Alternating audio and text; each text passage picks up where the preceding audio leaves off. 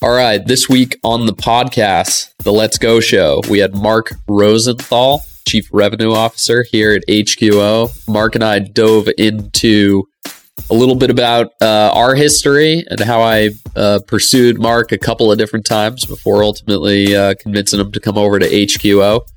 Dove into the state of Proptech, drew on our past experience from AdTech and digital media, and then did a deep dive into Let's Go values, specifically ownership and how we apply ownership, what it means to us, and then a couple of recommended readings at the end.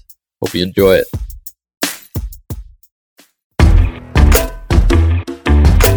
This is Chase Garbarino, co-founder and CEO of HqO, and this is the Let's Go Show. Let's go!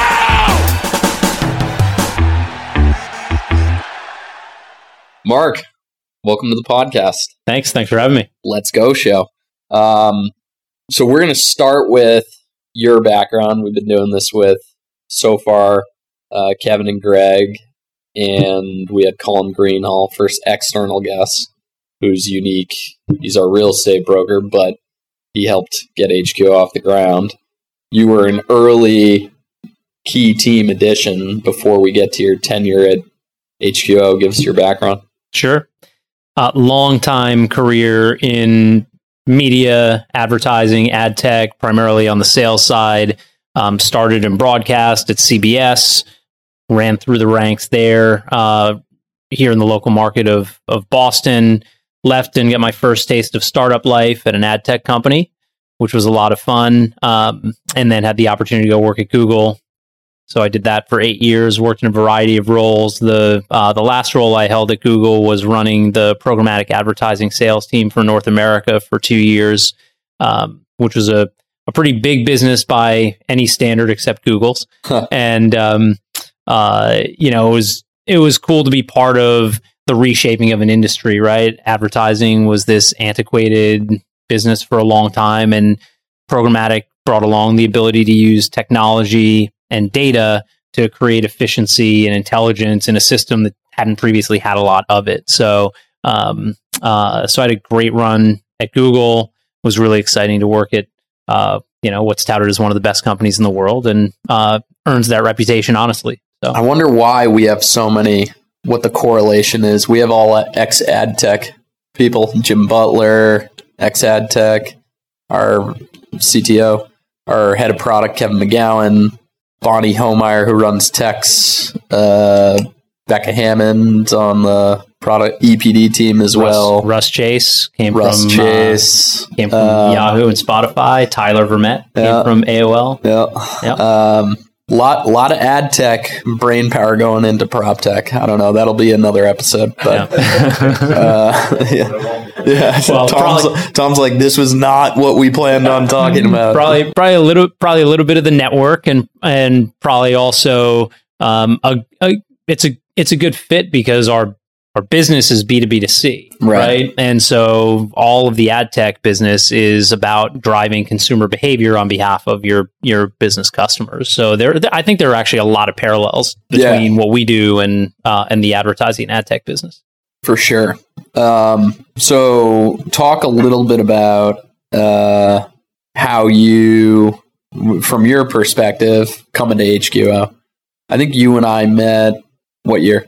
What year did we meet originally? Yeah. Oh, man. Let's say it was 2010 or 11? 10? Something like that. I was going to go with 10. Ad Club, maybe? We get introduced through Patrick Reynolds. Patrick Reynolds. That's right. That guy's the man. Yeah. It was 2010 because I was at Ando Media, which had been acquired by Triton Digital. Yep. And Patrick said, "Oh, you should meet this guy, Chase Garbarino. He's you were doing Bostino at the time, and he's pretty well connected in the market. And you guys had hit it off. And I came to meet with you. I think you guys were in the Accomplice offices. No, you guys weren't in the Accomplice offices. We met at the Accomplice offices. Yeah, right. Because I was there that day. Yeah. And then I think we saw each other every year or two for a cup of coffee. Right. That was about it. I loosely recruited Mark, and he very smartly passed. He was like, I'm selling the best ad product in the world. why would I stop doing that to come sell your shit ad product? Yeah. It was okay. I shouldn't say that, but it sure ain't Google. Yeah. All right. That's right. But then more recently for this journey, you and I actually ran into each other at the airport. I bumped into you in the JetBlue terminal. I was at Google. It was like March or April of 2018. And I was like, oh, hey, it's been a couple of years. And that's right. So we decided to hook up for a cup of coffee, and you were telling me what you guys were doing here. And had just recently made the pivot from Venture App to HqO. Yep. So spring of 18, you guys, like, HqO probably just signed its first customer or just launched its first customer. Spring of 18. Oof. For those of you who didn't tune into episode 1, if you want that full story, we don't need to recall that one. You can go back and listen to that whole ordeal. Yep. So yeah, that's right. That was right around then. And so you told me a little bit about what was going on with HqO and how you were thinking about the business, and I was thinking about what was next for me anyway, looking to make a move from Google. And what, 8 years of Google? 8 years of Google. It's a good run. It was a great run. It was at least 3 years longer than I thought I'd be there. Yeah. And I was itching to do something else and go somewhere where I could make a big impact. The business that I was running at Google, the programmatic business, like I said before, is huge by any standard. It's a multi-billion-dollar business, but when you're working at a company that's doing $120 billion in revenue, it's a rounding error. Right. And I just didn't feel like I wasn't getting that feeling of impact and accomplishment and reward that I really wanted. And I really wanted to go and build something. The company, Google's a great company. It also changed a lot over the 8 years that I was there. I mean, there were 35,000 people when I started and 100,000 people when I left. Right. That's a big change. How big was the Cambridge office when you first started working there? When I first started, we were a few hundred people. We had just bought ITA Software, which is a travel company that ultimately we ingested and became the Google Travel Products team. But they were working down the street in a different building. We were on a handful of floors in one building, and over the 8 years that I was there, we moved the ITA team in. We took over the entirety of what was then 3 Cambridge Center. I don't remember what the addresses are now, but it's like 355 Main and 325 Main. We took over the entirety of one building, almost the entirety of the other, and then a third building on the backside, and worked with Boston Properties, who was the landlord, to connect them all into a campus. And I think now they're probably close to 2,000 people in the Cambridge office. If I had to guess, 1,500, 2,000 people in the office here. Yeah, a lot of change. The best part, though, was when we went from, when you reach a certain threshold, the benefits and the amenities change, right? Yeah. So, and we work in the industry of amenities, so it's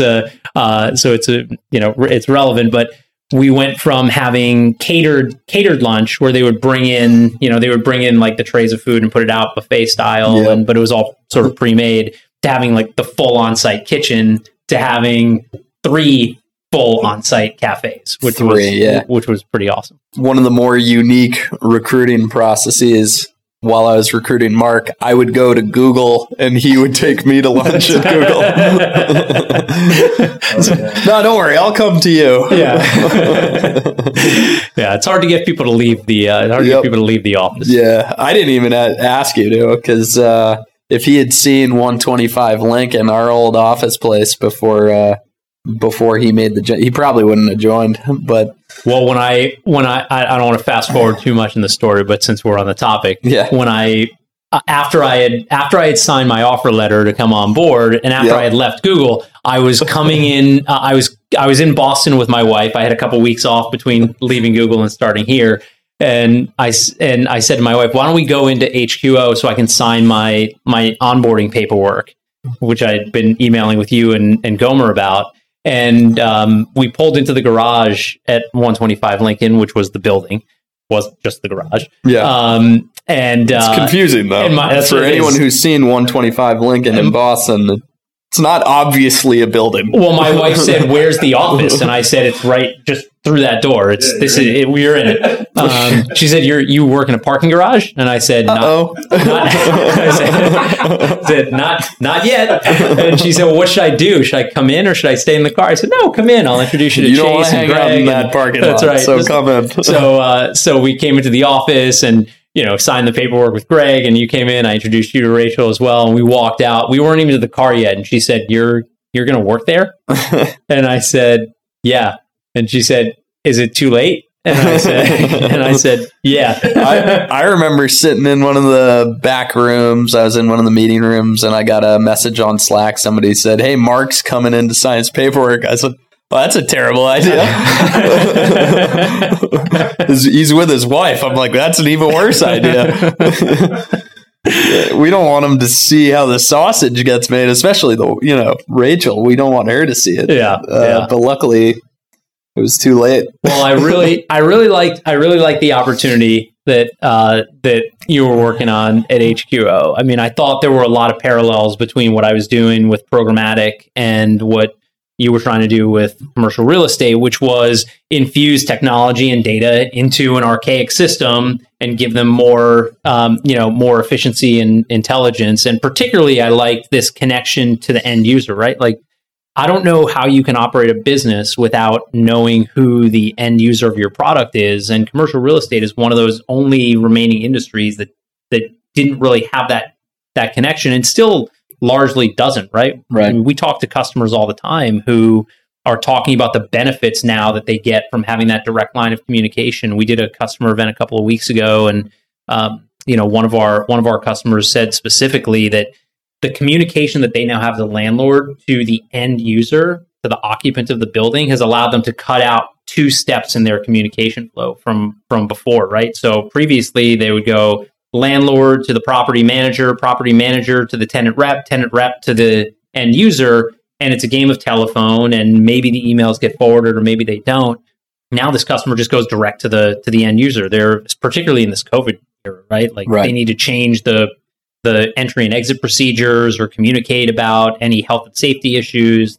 You don't have time to go through all those different steps and channels. So I really liked that idea of infusing technology and data into the ecosystem.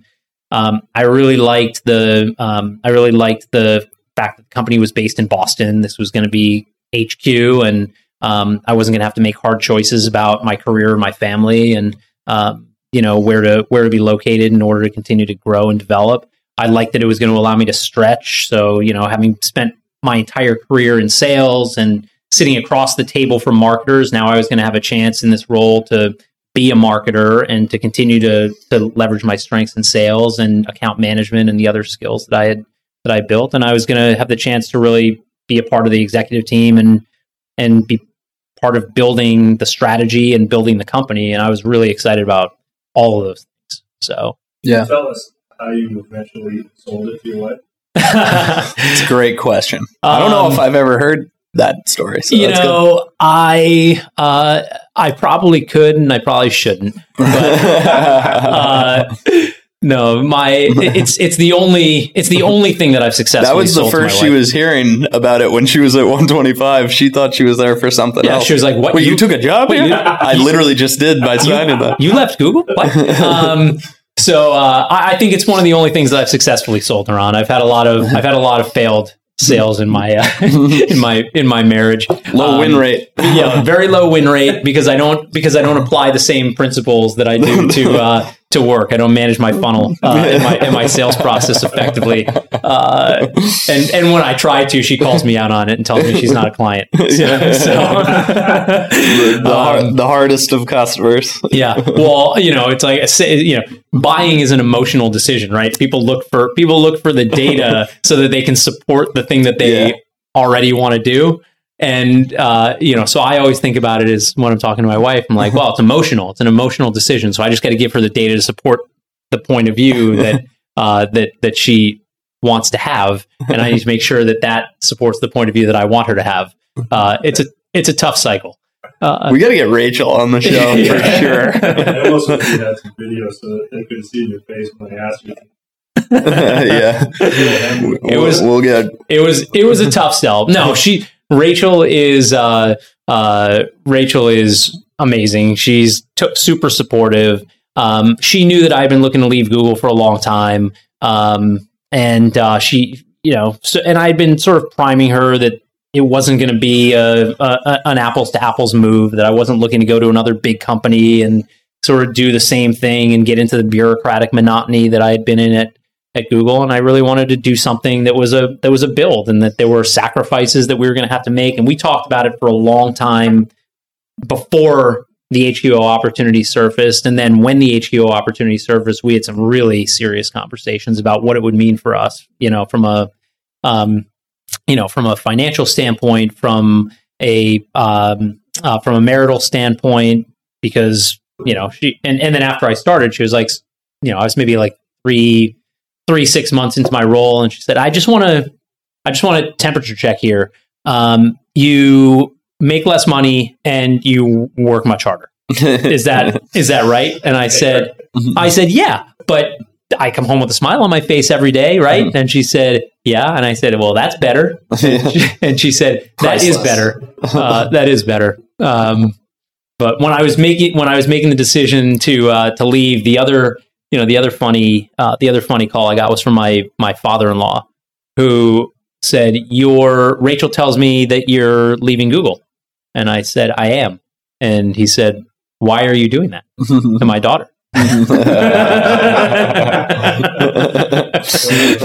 good. So that's good. Yeah. And now here I am. There we go. So I think we met. What's the hotel right by the Google office? Oh yeah, the Marriott. The Marriott, I think, was the final kind of, doing this? Talking numbers, getting everything squared away. That was right before the 125 Lincoln meeting where you signed. What was the hardest transition going from Google to outside of the building potentially falling on you and the lack of amenities and all those things?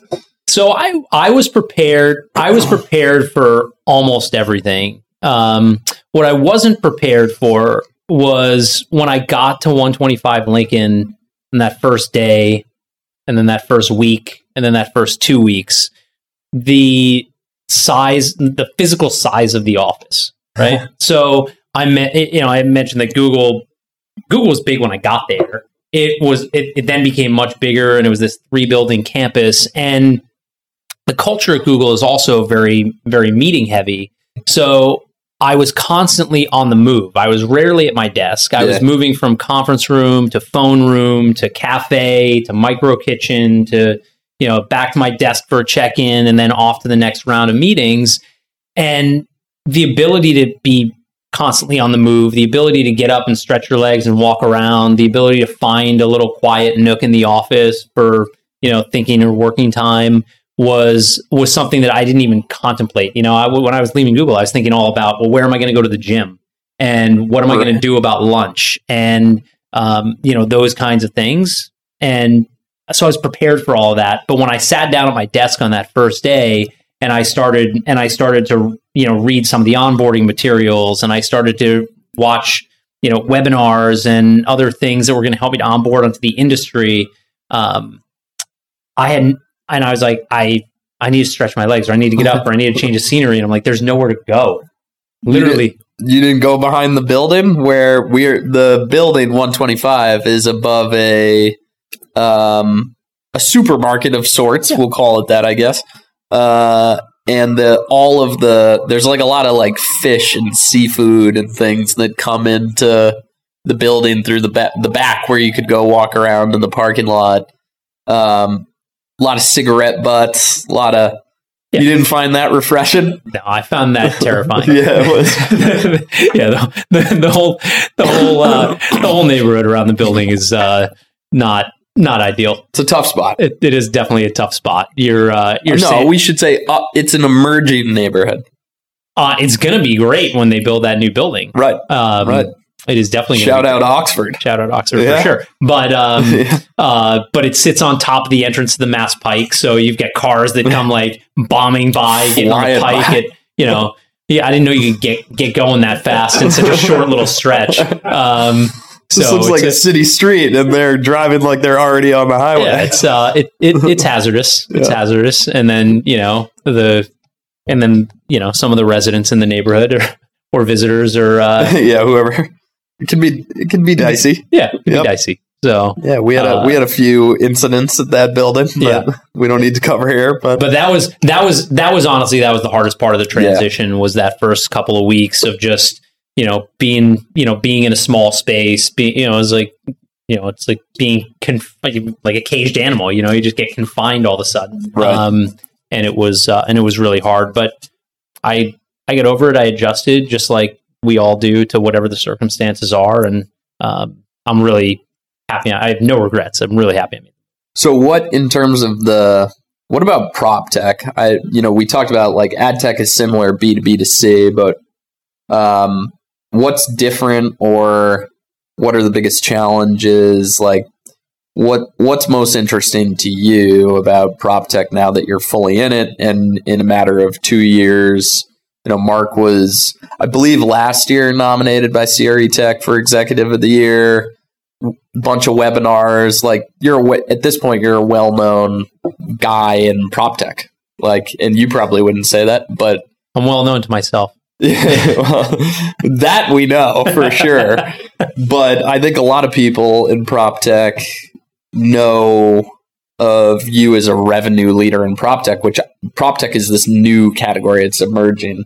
And like particularly like revenue practices within SaaS and things like that are established, and there are people that kind of built up the practice. Like, what about Proptech from a revenue leader perspective is interesting, challenging, whatever is top of mind? Yeah. Number one, it's a totally new and emerging category, right? So Proptech is so wide in terms of the definition, right? Like it is kind of it's subjective to some degree. It's subjective and it's a catch-all, right? So the accounting systems that landlords use or that companies use to manage their leases or to manage their building costs or whatever else, that's Proptech.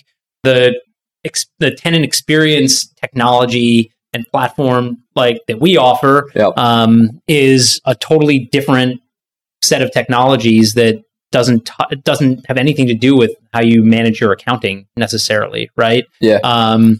And that also is considered Proptech. So I really like this idea, like I said before, of helping to connect the end user to the to the landlord or to the owner, because I think that connection and the data that can be spun out of that connection can be super powerful in terms of driving smarter, better decisions that are going to drive value over the long term of the business and of the industry, right? Yep. There is no question that every industry in the world, from retail to real estate to finance, has gone through a fundamental shift that's been driven by technology, and the businesses aren't the same today, right?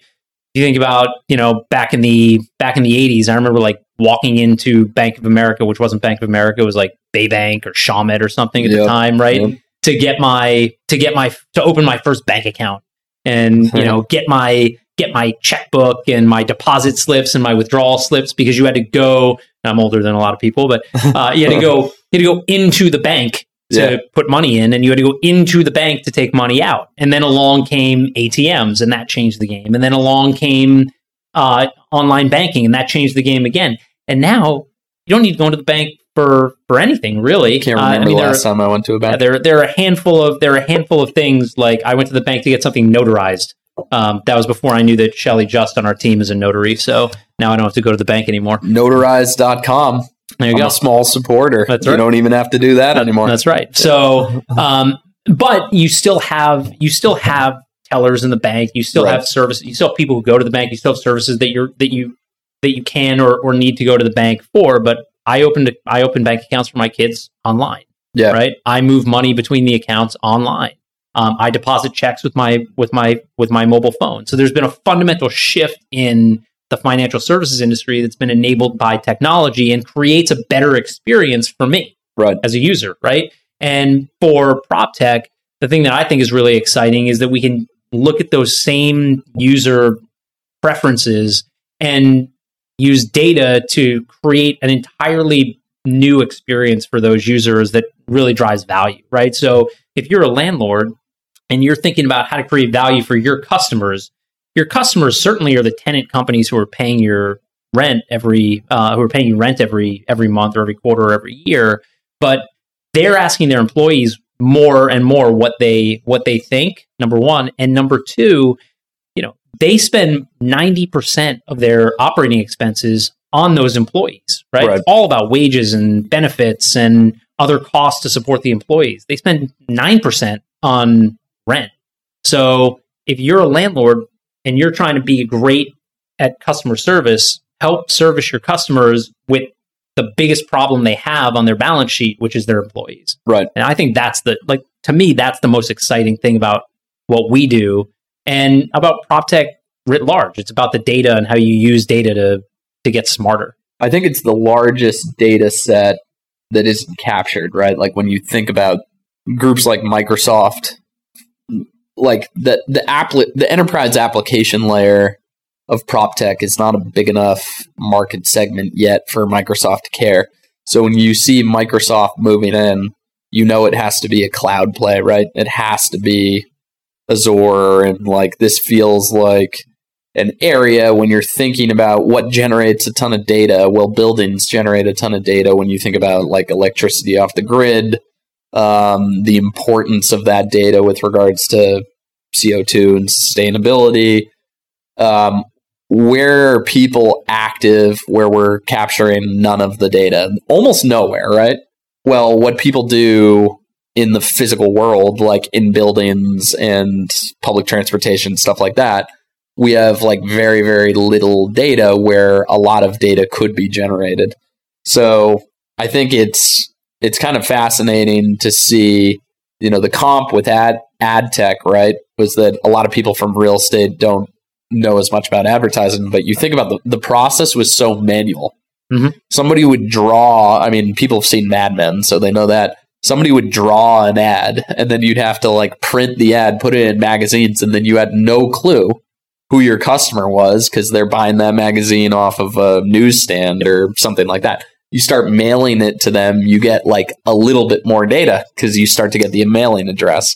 Now, anyone who's watched The Social Dilemma on Netflix or anything like that, they know way too much. It's a little scary. But you think about all of the things that people do within buildings in the built world, and it's kind of a black box. Like they have no clue, like how people use their assets. Yep. To me, it's crazy. Yeah. You spend all of this money on your building, on CapEx and OpEx. You bring in services, you renovate the lobby, you put in a fitness center, you do all these things, and you don't know if those are the value drivers or not, right? Right. No clue. No clue. Have we told the golf pod story? I thought, I wasn't sure if I did on Ep1 or 2. I could have sworn with greens. No names mentioned. I was in a meeting. You've heard this story. I have. Where we were sitting there and we were talking about how do you measure success when you capital project that you're putting real money into? And I said, this building's beautiful. What have you done lately? They said, well, we put in golf pods. We're talking millions of bucks. Like golf pods aren't cheap. Said, that's really cool. I think, how many people in the building golf? And they kind of sat there silently. And one of these people was more senior, and one of them was probably mid-20s. And he was, and I remember he looked at me and he goes, if Henry Ford had asked his customers what they wanted, they would have said a faster horse. And normally with prospects, I'm pretty buttoned up. But at that point, I just had to be like, did you just compare yourself to Henry Ford? And the boss goes, he most certainly did not. And stepped in and was like, you got to be kidding me, right? And they were like, yeah, no, the pods aren't getting as much use as we thought. And I'm like, there wasn't any data. And we're talking like limited data, like a survey to the building. Do you want this, right? But even, you think about like the data that they have on advertising. We could see, Google could see, but even just average ad tech, you can see in real time, conversion rates, the types of audiences, the profile, the demographics of who's engaging with the ad, who isn't engaging, who's converting, who isn't. I mean, it is so targeted and scientific now that the art of advertising has been dramatically changed. So you think about, it will happen. It's going to happen. Like to your point, every industry is going to have this. It's interesting to think about how it's going to change the operations and the art of, I think the industry calls it placemaking, which is, right.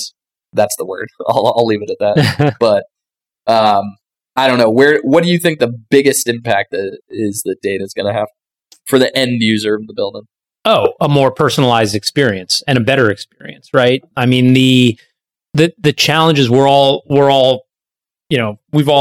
been living in this COVID experience over the last several months, right? And I think a lot of companies have learned that they can operate with a more flexible work environment. I think a lot of employees have learned that they really love and miss the office, but it's highlighted the things that people really like and the things that people really hate about going to work, right? And the research that we've done, the research the market's done, all says basically the same thing, which is people hate commuting, right?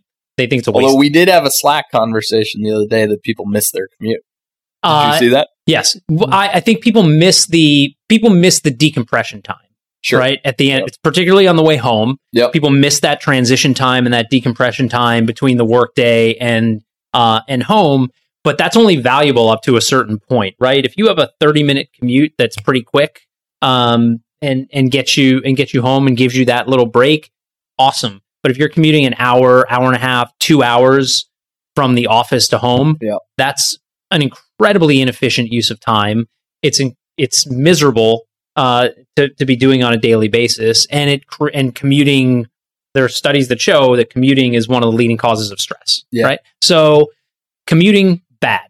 Community, culture, collaboration, routine, amenities are all things that people really value about the workplace. And so if you're going to ask people to commute and you're going to ask people to come in, because if you own a building, it's only valuable if there are people actually in it, right? Empty buildings don't have much value. Then you want to create value that outweighs the cost of the time and the commute and all the other things, right? You want to make sure that when people come in, the experience they have is super positive, so that it makes them want to come back again and again and again, because their employer is giving them optionality, right? Their employer is giving them choice. So, I think there's a huge opportunity for landlords to use data to create more personalized, more customized experiences that are amenity rich, services rich, experience rich, that drive that drive value in the areas that people really care about: collaboration and culture and community and amenities. Do you think that landlords? One of the things that I constantly wrestle with as someone who, I'm a startup person, that I see things the way they are automatically. My default is it should be done differently, right? Which is not always the way that it goes. And I think one of the things that I am constantly looking at and trying to figure out if it's going to move that way or not. But to me, there's massive opportunity, and I can't wrap my head around why it isn't happening faster. Is when you think about Google, who you worked there, everybody knows it because it's part of their brand. They're the foremost thinking, they're the top company in the world in terms of workplace experience. The Mountain View campus that alone got press for Google, right? The experience of Mountain View, it was like Disney World for tech geeks when it first came out, right? And people take tours to go. Name an office that isn't a Hollywood studio where people actually go to take tours. I can't think of another one. There may be some, but I can't think of any. You think about the way that they're thinking about the future of work. They're very much looking into urban campus. And when you're across a lot of different properties, even Google isn't saying, we need to insource, right? the core competency of everything about office management. And when you think about everything from the physical technology in the office suite, all of the procurement of services and vendors and the things that go into the physical workplace, it's core to the proposition of we provide you space to be productive as a company. Like that, to me, is the value prop. You have economies of scale as a landlord, at least the big ones do, to move into the service of the space, not literally just the floors, the windows, the ceiling, the door, right? But I don't see a lot of them moving aggressively into what does a work solution look like? Not just, I own a like walls and floors, I own a building. Do you think that this is going to push owner-operators or the management groups to be much more innovative and go further into, I guess, the suite of what they provide? I think there are a couple of different schools of thought on this. When we talk to landlords, we hear from some, we absolutely want to go further with our customers. We want to be partners to our tenant companies. We want to be inside the suites with them. We want to create a unified, building system stack that gives them better access to technology and the things they need. Like, we want to provide their Wi-Fi. We want to have a unified access control system across the entire building for the base building and for suites, because that's going to require less. If you're using a fob or a card, you only need one instead of two. If you're putting it on the device, all the better, right? Like, They can remove friction and create efficiency by unifying the tech stack and going deeper into the suite. And then we talk to others who basically say, yeah, no, we lease the building, we lease the suites, and we're done. Everything else is on is on our tenant companies. And that's an investor. That's because this industry is fundamentally driven by, it started with investors and the financial investor mindset, which is capital allocation. Back when capital was significantly more scarce, capital is much more of a commodity now, and there's still a lot of that mentality where it's like, well, I just expect an annual return. Like, this, why would I do anything? Right. Other people do stuff. There are lots of examples in the world where people pay more for the premium experience, right? Or for the experience itself, right? Think about Nordstrom, right? Nordstrom is, it's not the most expensive place to shop, but it's certainly not the least expensive place to shop either. And they've built their business on customer service, right? And on there are all kinds of stories from Nordstrom about, I heard a story about somebody who went to return a tire to Nordstrom, and Nordstrom handled it. They don't sell tires, but they took the return because that's their ethos, that's their philosophy. The reach and PR they got from that more than that's right. Yeah, that's right. Yeah. But but creating that type of top tier experience is a huge opportunity for landlords to separate themselves down the road. The ones that are stuck, stuck in the mud, in the old location, that's all that matters. Like, that might be fine today, but they will eventually get left behind. The world changes, and you either change with it or it changes around you. Right. And I think it's so interesting that we hear it all the time in the kind of industry circuit. It's become a little bit of a joke at this point, how often data gets compared to oil in the commercial real estate panel and virtual event circuit. And I think it's funny to hear them talk about, we see data as oil, and we originally, the people that own the land didn't know they were sitting on top of all of this valuable oil, right? So they undervalued the land. Well, we know our buildings are valued at X, but the data is, X plus Y, and the Y is huge.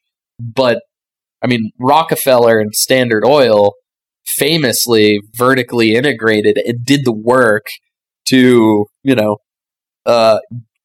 get the oil, get the oil, and then wholesale and retail. I mean, he built his own pipeline, like all that stuff. So I'm not seeing as there's a lot of talk about data, But in terms of mining, when you think about like we know, we've seen it in AdTech, what needs to happen, and we talk about the phases of data, right? Like mining data is hard. Like we're still in the earliest innings. There's probably 500, 1,000 startups of sensors, all different kind of sensors that are going to physically be in the building. There are people that are pulling data off of the Wi-Fi signal. There are cameras in the ceiling. There's the IoT connected turnstiles. Like we're still barely penetrating the market in terms of the physical mining, because it needs to come from, because this is a physical business, it needs to come from in the building in a lot of ways, before you even start to get the engine of intelligence on top of it.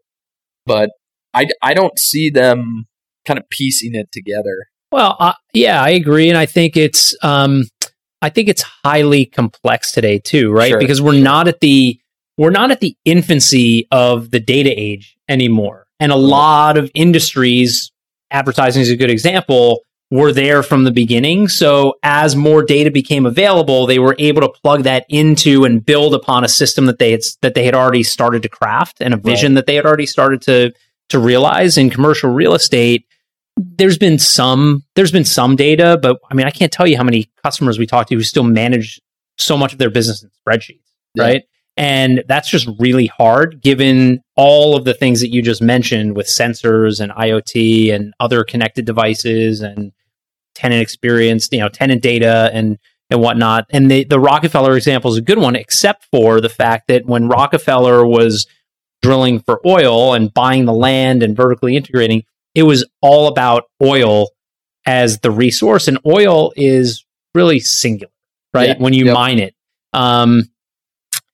The better comparison would be if Rockefeller were sitting on a land, we're looking at land that had oil and a coal mine and oil and coal and water and diamonds and gold and all this other stuff, and said, wow, look at all this stuff. How do I make sense of all of this? And how do I create value from all of this? And which one do I prioritize? And what's most important and what's most valuable? And that's where we are in the data ecosystem today. Is there is so much out there, right? And figuring out how you prioritize sensor data over end user data, over accounting system data, over lease data, over whatever, and piece that all together into a unified data stream, right? And intelligence, extract the intelligence. That's right, and extract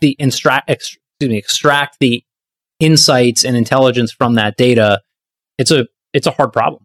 Yeah, and it's not even just the infrastructure of the data and the intelligence; it's the people that get you there.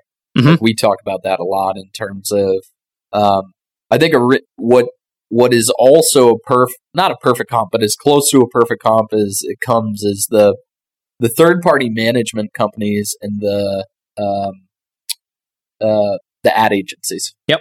Which so much of the skill set is drastic. I mean, the ad agencies got absolutely, they got hit by a tornado with everything that Google and Facebook came and did, because it's like speaking, if you know how to speak English, it's like learning Mandarin, right? Like you go from understanding a 30-second TV buy purely based on Nielsen ratings, which is relatively straight down the fairway, to programmatic advertising and social targeting and organic buzz and all this stuff that you had to figure out in what is a very short time period of change, right? Like there are physical constraints in Proptech, at least in the segment that we're in, that have slowed this down. It won't be as fast as AdTech because you literally have to go building by building in a lot of ways. But the change management of the skill set, I think that's further behind tech adoption. Yeah, I mean, there's a huge need for retraining and skills building across commercial real estate for sure. I think the other thing that we saw in advertising as programmatic started to rise was that buyers, particularly at the agencies, viewed programmatic as an existential threat to their to their livelihoods, to their business, to their roles, right? Because if the machine is going to come in and make the buy then what's my job as a human? And really, it was your job is to adapt to a new skill set and understand how to pull the levers and turn the dials on the programmatic machine to make it work better for you and for your customer and for your business. So, it wasn't to resist the oncoming train of programmatic that had already left the station and was barreling down the tracks no matter what. Right. It was to get on the train and figure out how you can be a part of the transformation of the business. And I think the same thing is true here. Technology, data, these things can be perceived to represent existential threats. Like we hear from property managers sometimes, like, well, A, I don't want more work, but B, if if this part of my job is automated, then I'm going to lose my job. No, your job changes. Instead of being in react mode all the time and answering tickets and solving problems, the role changes to proactive mode, to customer service mode, and it becomes more of how do I manage top line? How do I surprise and delight? How do I create experience that drives value? How do I make the calls that are coming in about taking more space as opposed to, fixing some problem, right? And that's just a fundamental shift in mindset and skill set. Yeah, and it's kind of surprising that there's that much resistance. I get it during some of the early industries that get hit by technology, but now there's really good proof, like the ATM, which you brought up earlier. The ATM famously, when it first came out, people were worried about bank teller jobs. Bank teller jobs increased because the ATM made banks more accessible. So instead of having, say, one in the town center, it created smaller but more banks in more locations. And oftentimes, technology is not a substitute but a complement, which is a big focus of, I just finished the book Triumph of the City, which we've talked about, where Edward Glaser, the author, talks about how there's this fallacy that like technology always substitutes. And he said, when you look at cities, in-person engagement clustering of people drives to greater usage of email and text. The telephone was originally going to, quote, kill the city, because now that you can talk to people, why would you need to be around them, right? He said even going further back, I think it was Florence, I forget where, but like the printing press, they said this is going to kill the city, which it's like now that you can send communication on paper, what do we need to be around each other for? But it actually created industry where people knew how to use that technology and they ended up clustering. You think about Proptech, the exact same thing. I think the more technology comes in, the more value ultimately. I think they're getting such little value out of what is incredibly valuable, right? Which is kind of crazy to think about because they make so much money off of a commercial office building, in a city like Boston where we are. But there's still so much more that I think technology is going to be able to extract. And I think it's going to lead to job creation within commercial real estate because there's just limited things that they do in terms of the building, but there's a lot more experience that could be being driven by the operators of the building, I think. There's been more technology innovation and problem solving in the last decade than there was in the 4 decades previous, right? And we saw up until COVID, we were seeing record low levels of unemployment. Right? I mean, technology creates jobs. The jobs may be different. The property management job may change in scope. The bank teller job may change in scope, whatever. But job creation is an outcome of new technologies. So this existential threat that exists, and I've seen it in a parallel industry with advertising, as you mentioned, it just isn't a real. It's just not a real thing. It's not a real threat. Right. Yeah. Even in that book, they talk about when you add lanes to a highway, you would think that traffic would go down. Traffic actually goes up because it creates more demand for the city. It's like you start to have a better commute. People hear, hey, this is a great city because the commute's not that bad. And then more people go, and then it starts to be like, well, it's a boom town, right? Mm-hmm. And then you get into the Yogi Berra territory. Nobody goes there. It's too busy or whatever the quote is, right? All right, we'll switch gears. So, no, on my toes trying to find a spot. So you're saying double down? I think there's some really interesting stuff in take a hard trip. Yeah, well, Mark knows better than most people that occasionally it takes the old hook of the neck to get me off the stage, or at least onto a different topic. So it is called the Let's Go Show, and we try to pick one of our values where we discuss something about that topic. Last week we did speed, where I had Colin Greenhall guess how quickly it took to build the iPhone, how quickly it took to roll out Amazon Prime. Long story short was they were all incredibly fast, and that Proptech and commercial real estate need to move much, much faster. Mm-hmm. I think we should talk about ownership and like what ownership at HqO means, how we think about it. Because I think, of all of our values, ownership is the one at the senior level that probably you and I probably spend the most amount of our time on in terms of like the culture we're trying to create. Mm-hmm. It's probably the most important at the senior level, right? Mm-hmm. So talk about ownership, how you were introduced to the values, specifically ownership, and we can kind of riff on leadership within it and how we manage at HqO. Yeah, for sure. So I think the Bible on ownership, at least that we refer to on the executive team and across the company, is extreme ownership. Mm-hmm. Jocko Willink and Leif Babin's book, yep. Which is a phenomenal book about really taking control and taking ownership of your business, that has that has great principles that are applicable in any business. And the layout of the book for anyone who hasn't read it is essentially a story from their time as Navy SEALs, primarily in Iraq and Ramadi, followed by a principle that they can extract from that experience, and then an application to business, which is a case study from their consulting business, where they're working with companies on leadership and on ownership.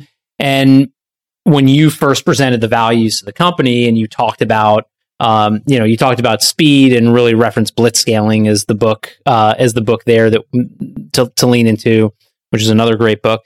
When you talked about ownership and recommended that one, I and a lot of others here at HqO read Extreme Ownership, and I think the principles in it really connected with me. And I'm just about done with Dichotomy of Leadership, which is the sequel, because extreme ownership is it's challenging in some respects to wrap your head around, right? Because ultimately everything continues to roll up.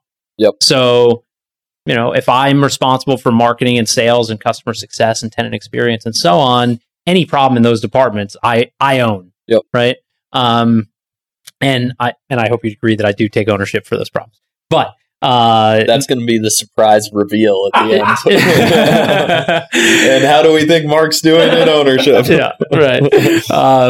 But in Dichotomy of Leadership, they really start to tease apart some of the principles in Extreme Ownership. You know this because you've read the book. But yep. Things like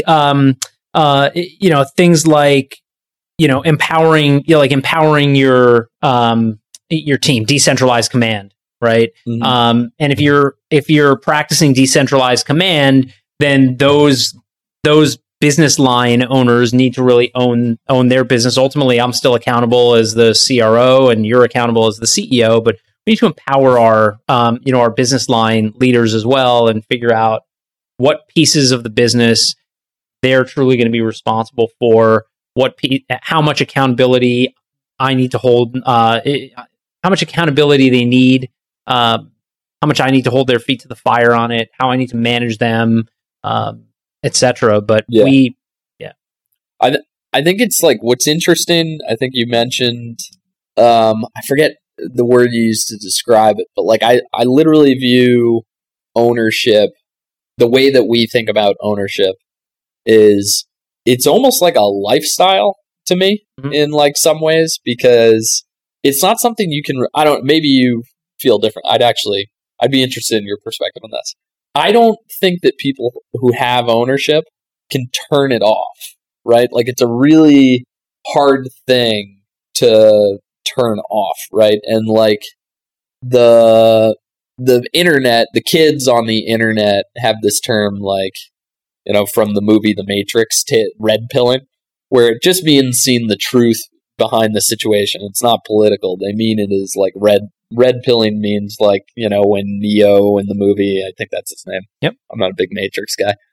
Takes the red pill and he sees the truth about the Matrix. Like I've found that true ownership is very rare, right? I certainly didn't have it in my 20s. Like I ran a company in my 20s and I wasn't a big excuse guy, but I don't think I didn't get it, right? Like you read extreme ownership, you start to get it, but I think you really start to get it when you put it into practice.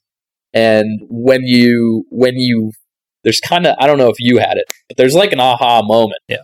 When you're like, oh, this isn't taking full ownership of the things that I should be taking ownership for. It's much more gratifying and liberating, in my opinion, than it is like scary. And I think a lot of people view ownership as, you know, consequences and all that. Which the funny thing is you have the consequences whether or not you own it or not, right, in life, right? So I don't know. I feel it's the one that is like the hardest for a majority of people to get to. Yeah. Well, I think it's scary for a lot of people, right? Yep. Because ownership means you're taking ownership of the good and the bad. Right. It means you're taking ownership of the successes and the failures. And if you're really a great leader, and we'll talk about leadership and its connection to ownership in a couple of minutes, but if you're really a great leader, you're actually not taking ownership for the successes. You're giving credit to others for the successes, and you're taking ownership of the failures. Right. And that can be scary for people because it threatens their existence. I work really hard on my team to build a culture where we encourage mistakes. Yep. Right. And you and I have talked about this. Like, I'm trying to find ways that we can actually celebrate people's mistakes because that's how we learn. And one of the things, you know, in our Let's Go values, we're trying to maintain the same value system across the entire company, right? Learning, excellence, truth, speed, goodness, ownership, but give the departments the flexibility to create their own sort of spins on those things. So the way we've laid that out is with the values, and then underlying the values are principles. And for our planning on the customer team, one of the principles that we have under the learning value is mistakes. Make them, learn from them, don't repeat them.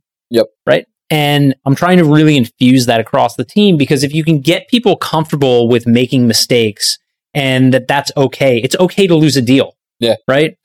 We don't want to lose deals, but it's okay to lose a deal as long as you know why you lost. And we do the retro and we figure out how we can, you know, what we can do differently next time. We don't just throw our hands up and say, oh, well, I lost, or a competitor beat me, or they're better than we are. Yep. You know, it's okay to make a mistake in a blog post we put out, whether it's a typo or a wrong date, or, you know, putting poor choice of words, whatever it is. Yeah. As long as we fix it, we retro it, we understand why we made the mistake, and we don't repeat that. Right. Right. And if we can build that culture where mistakes are learning opportunities, then I think that encourages people to take more ownership of their work because they feel less threatened by making the mistake. Right. If we can celebrate the mistakes publicly and talk about those as shining moments, as good things that happen in the company and in the culture, then that's a really good way to start building ownership across the team and getting people comfortable with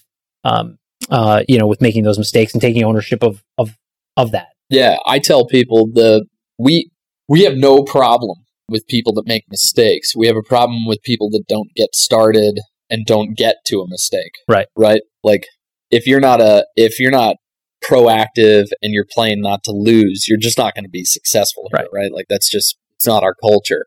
With the mistake, the people need frameworks for decision making in a company, particularly as you scale. The framework that I try to talk to people about is relatively simple, which is when you have a decision to make or you're trying to figure out what to do, whatever it is, it's the fork in the road. Can we undo this, or is it permanent? If it's permanent, consult a broader audience.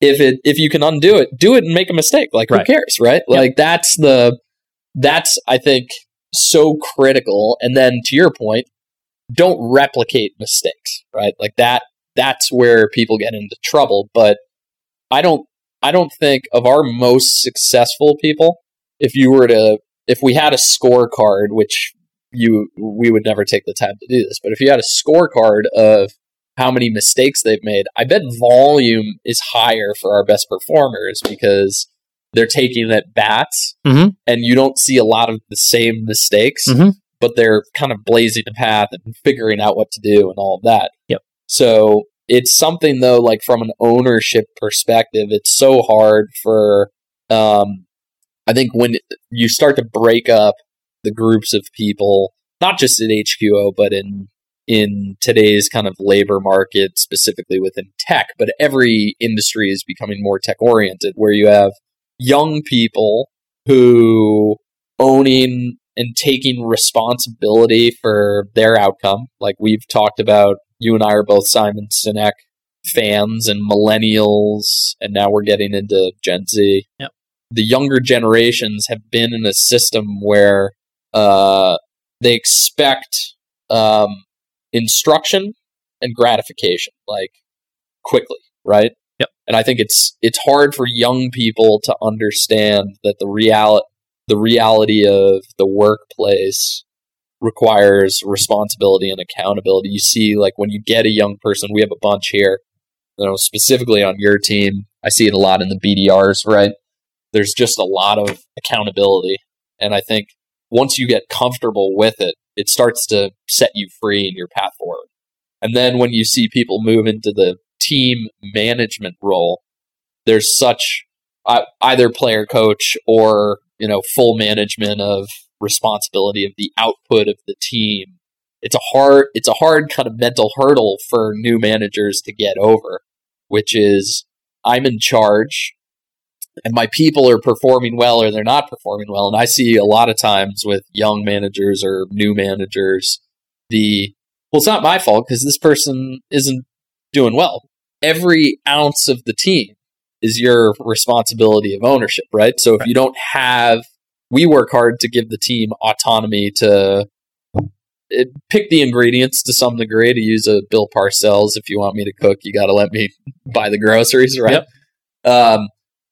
But you control if you need to get if you don't have the right people, you got to get the right people.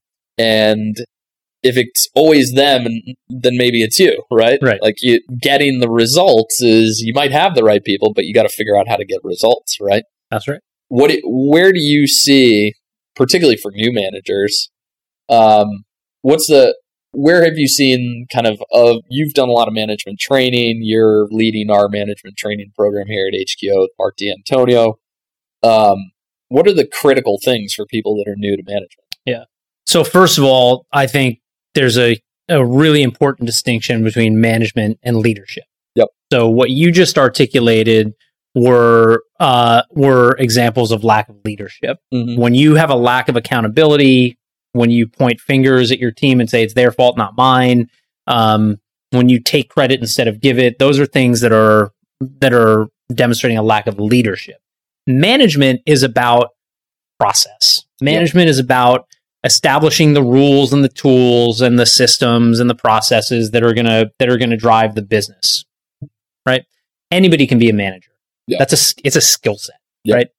Leadership is more about, and you can learn to be a good leader, but I think the best leaders come by this honestly and just sort of have these characteristics.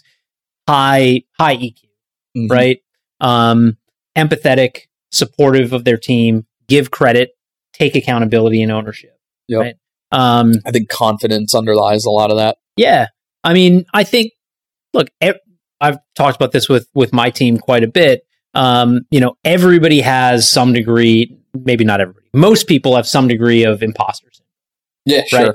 Right? there was research when I was at Google. I think it was like 70% or 75% of Google employees exhibited some degree of imposter syndrome. Yeah. If you don't, you should be a little worried. Well, yeah, but that's what drives you, right? I mean, at least for me, that feeling of, man, I don't know if I'm good enough to do this.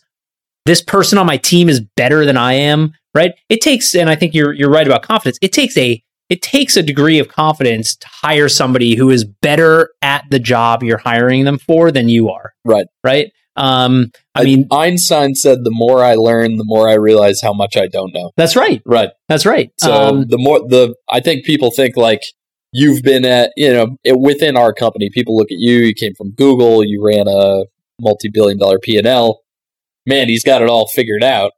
But I think the more you probably learn, you're like, wow, there's so much that I need to learn, right? Yeah, for sure. And beyond that, like I'm at a stage in my career because as you guys tell me often, I have so much experience.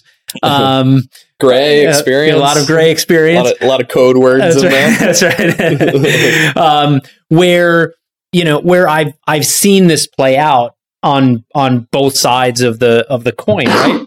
Like, you should hire people who are better than you. You are your team.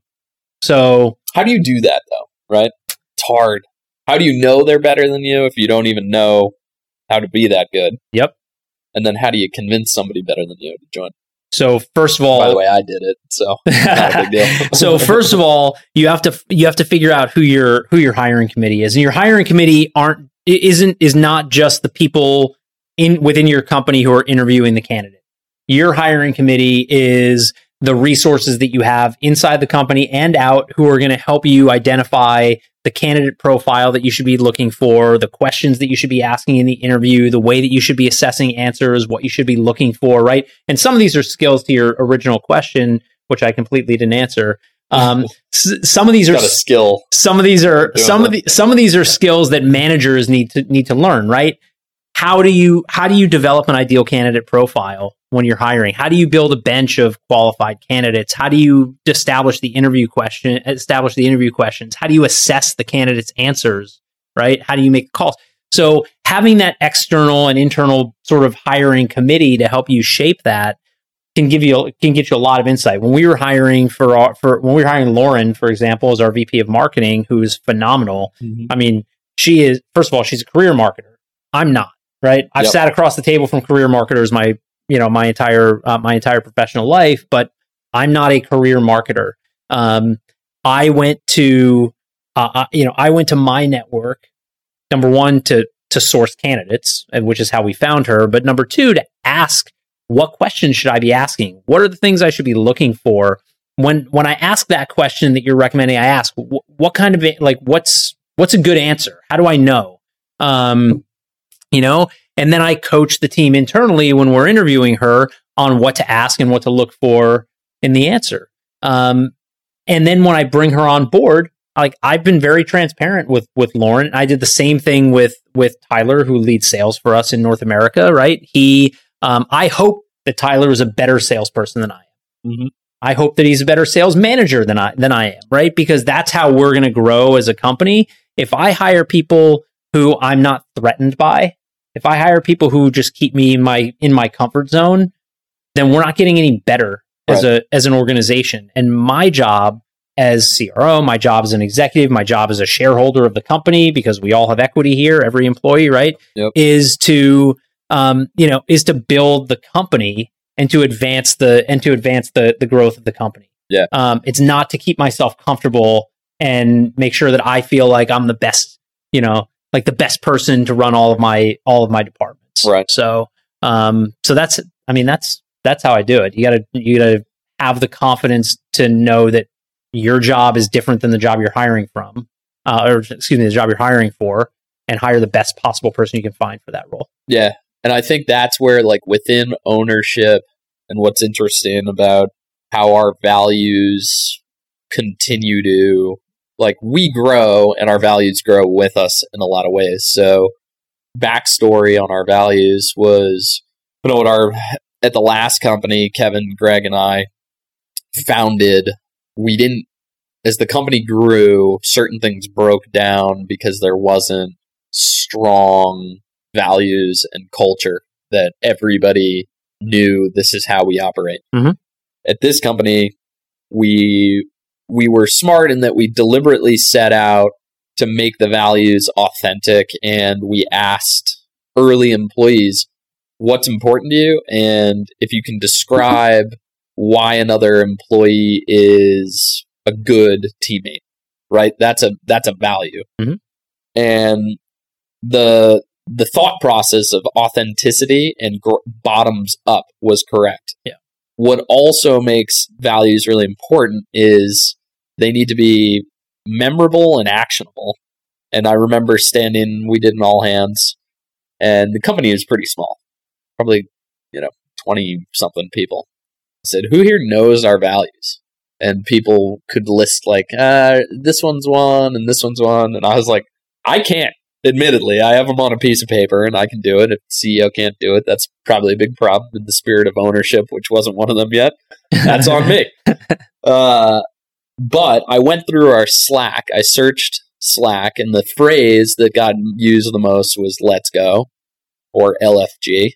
We'll leave it at that. But "Let's go" was kind of a rallying cry. Obviously, we're in Boston. The Patriots say "Let's go" a lot, right? So it was just kind of like authentic, and like a lot of with very little manipulation, learning, excellence, truth, speed, goodness, and ownership all like kind of fit, right? And I believe you were on when we rolled out Let's Go. Yep.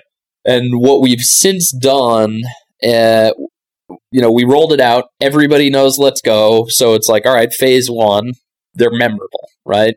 I think at the end of last year, at the end of 2019, we said, are they actionable? And it's like, well, how do you know if you're learning, right? How do you know if you're excellent is a little bit easier, if you're hitting quota or, performance reviews, like you're assessed it if you're doing an excellent job. Truth, no clue, right? The people are like, I don't know if I think I'm being truthful, but how much should I share? Speed was a little bit easier. Goodness is hard. Ownership is kind of hard, right? So we created levels where we literally have a 0, 1, 2, 3, 4. 0 is immediate problem. I believe 1 is at standard. Yep. 2 is exceeding, and 3 is exceptional. Yep. We don't go to 4. 0 through 3. But what's interesting is within ownership and what you talked about, you touched on both learning and truth, right? And they kind of feed off of each other. Yep. So when you mentioned being a manager and hiring people that are better than you, I think the hardest part about being a successful manager, particularly manager for people who are moving up, is the only way you can hire people better than yourself is if you know what it looks like, right? So there's this mix between, and Ben Horowitz talks about this in his book, The Hard Thing About Hard Things, do the job yourself. I see a lot of people say, well, I can't do X, Y, and Z because I have to delegate it, which is a huge mistake. You can't delegate anything until you have an idea of how to do it, right? So you don't have to become a marketer, but you ran marketing for how long here? A year? Yeah. And a half? A year. And 5 quarters. So you did it. And then when you talk about expectations set in and when you're talking to your team about what's expected, that you touched on truth, right? So I think the learning part is hard because it's not necessarily about years of experience, because it's about data. That's right. Some people can take in more data in a short amount of time, but there is somewhat of a correlation between the data that you've taken in on a particular function and time, right? Like you can throw yourself into something for 90 days, but it's really hard to do that while you're managing the rest of the team. Yep. So it's interesting that learning and truth were what you had feeding into ownership. Yeah, and I think the other thing that's worth noting is we don't the levels for each of the values aren't just 0 to 3. There are descriptors for each of those. Right. So for ownership, a level 0 talks about, like, the descriptor talks about not being reliable like dropping the ball, not being reliable for your teammates, right? Whereas making excuses. Whereas at the exceptional level, it's 100% ownership over all tasks and deliverables, good or bad. Yep. Right. And that's a huge contrast. And there's two levels in the middle, obviously, but it's not just an arbitrary 0 to 3 scale. There's very clear definitions for what it takes to earn those. Right. Yeah. And we do everything around those levels. So you get comped off those levels. Yep.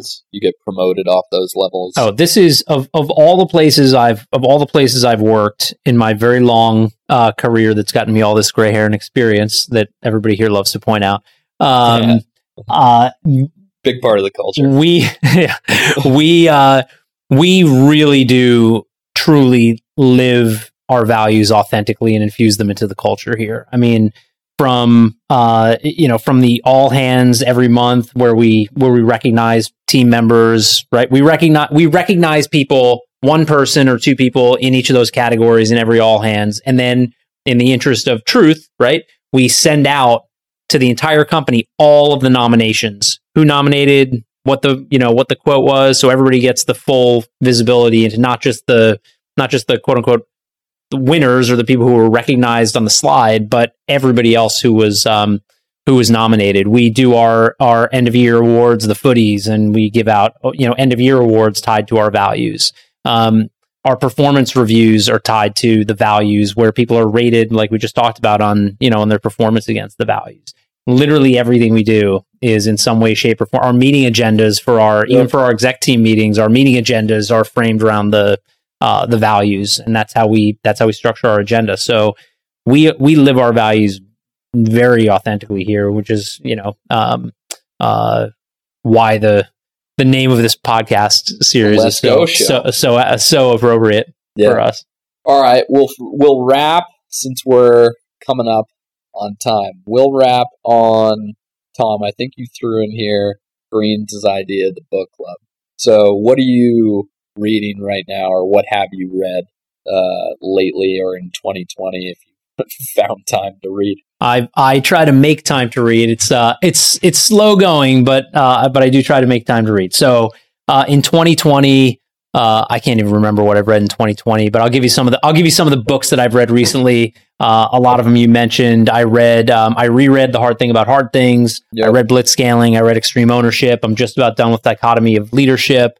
I'm reading a book called How Brands Grow, so I can continue to beef up my marketing chops. Yep. I read a book called The Operator. That was more of a pleasure book, but it was written by a Navy SEAL named Robert O'Neill, who's I saw him speak. Yeah. You like him? He's polarizing, but My wife doesn't like him. I thought the book was great. Yeah. He's the Navy SEAL who put the bullet in bin Laden. So he says. Yeah. That's right. So he says. Controversial.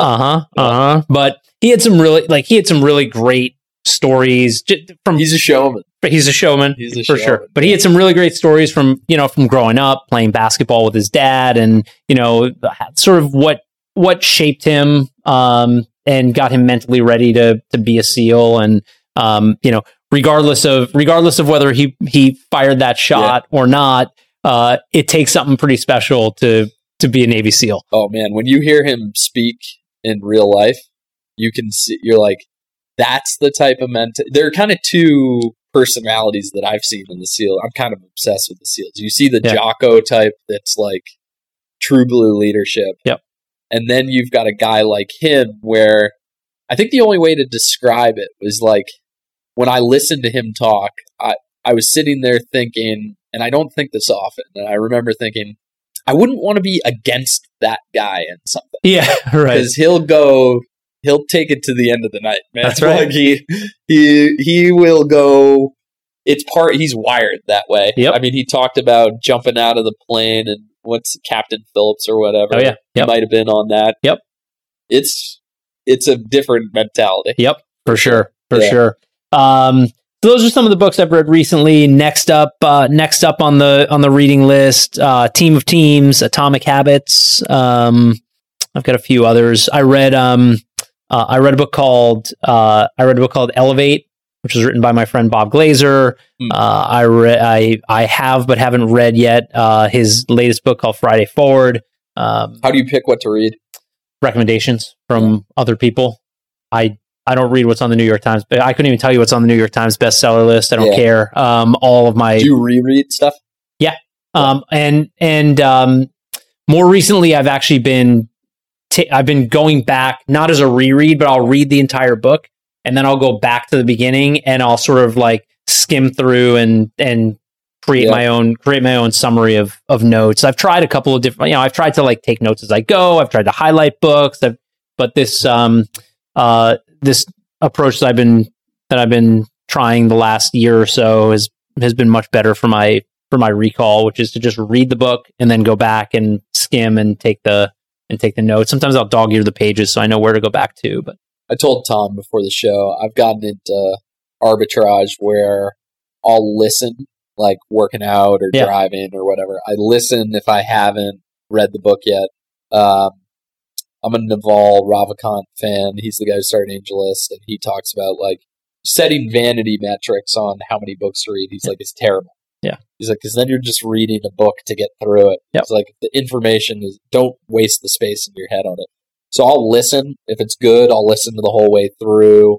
If it's good enough, then I add it to the reading list. And I do. So I read and then I'm marking it up, right? Yep. So I've got a couple in rotation, like Hard Thing About Hard Things, Never Split the Difference by Chris Voss, Atomic Habits by James Cleary. Is that it? Clear. What else? Art of Strategy, Team of Rivals. That one's hard to get through. It's Lincoln, but there's no better leadership book, even though it's not positioned as a leadership book. Where I try to every year go back and reread, which is getting hard because the list is longer. Yeah, right. So now I'm just going through marked up. Like, Hard Thing About Hard Things, you don't have, like, each chapter is its own lesson. Right. So you just have to have them on reference, right? But I think it's fascinating to see how people arbitrage information. But I'm working I want to get off social at some point. I got to figure out how I'll consume my news, but I want to get off social media and just all of my information intake on long form podcasts, books, stuff like that. Yep. Easier said than done. Right. Another one that I read that was really good is Communicate to Influence by Ben and Kelly Decker. It's about moving your audience from information to inspire, or something like that is the subtitle. But it's essentially like it's another good marketing book. It's a good communications book in general, but for creating a framework for storytelling and just communications in general. Another one like Yes. Have you read that? Mm-mm. 50 scientific ways of persuade. The book is called Yes, and then the sub is 50 scientifically proven tactics of persuasion. Okay. Good one. Yeah. Yeah. All right. Challenger Customer, that's also on my list. I read the Challenger Sale. Challenger Customer is the sequel to that. So that's next on my list. Or that's on my list also. That's where everybody on the podcast should go. Anyone who's listening should go read Getting to Yes. Yep. I don't want too many people reading Never Split the Difference. Yeah. Because the Never Split the Difference people will take the Getting to Yes people to school. So we can't have too many people reading about those negotiation tactics. Right. We'll all be doing it. Yep. Then again, we'll probably get stuff sorted out quicker. Mm-hmm. All right. Well, I think that's a good run right there. That's a good run. We got some material, huh? All right, Mark. Thanks for coming on. All right. Thanks for having me.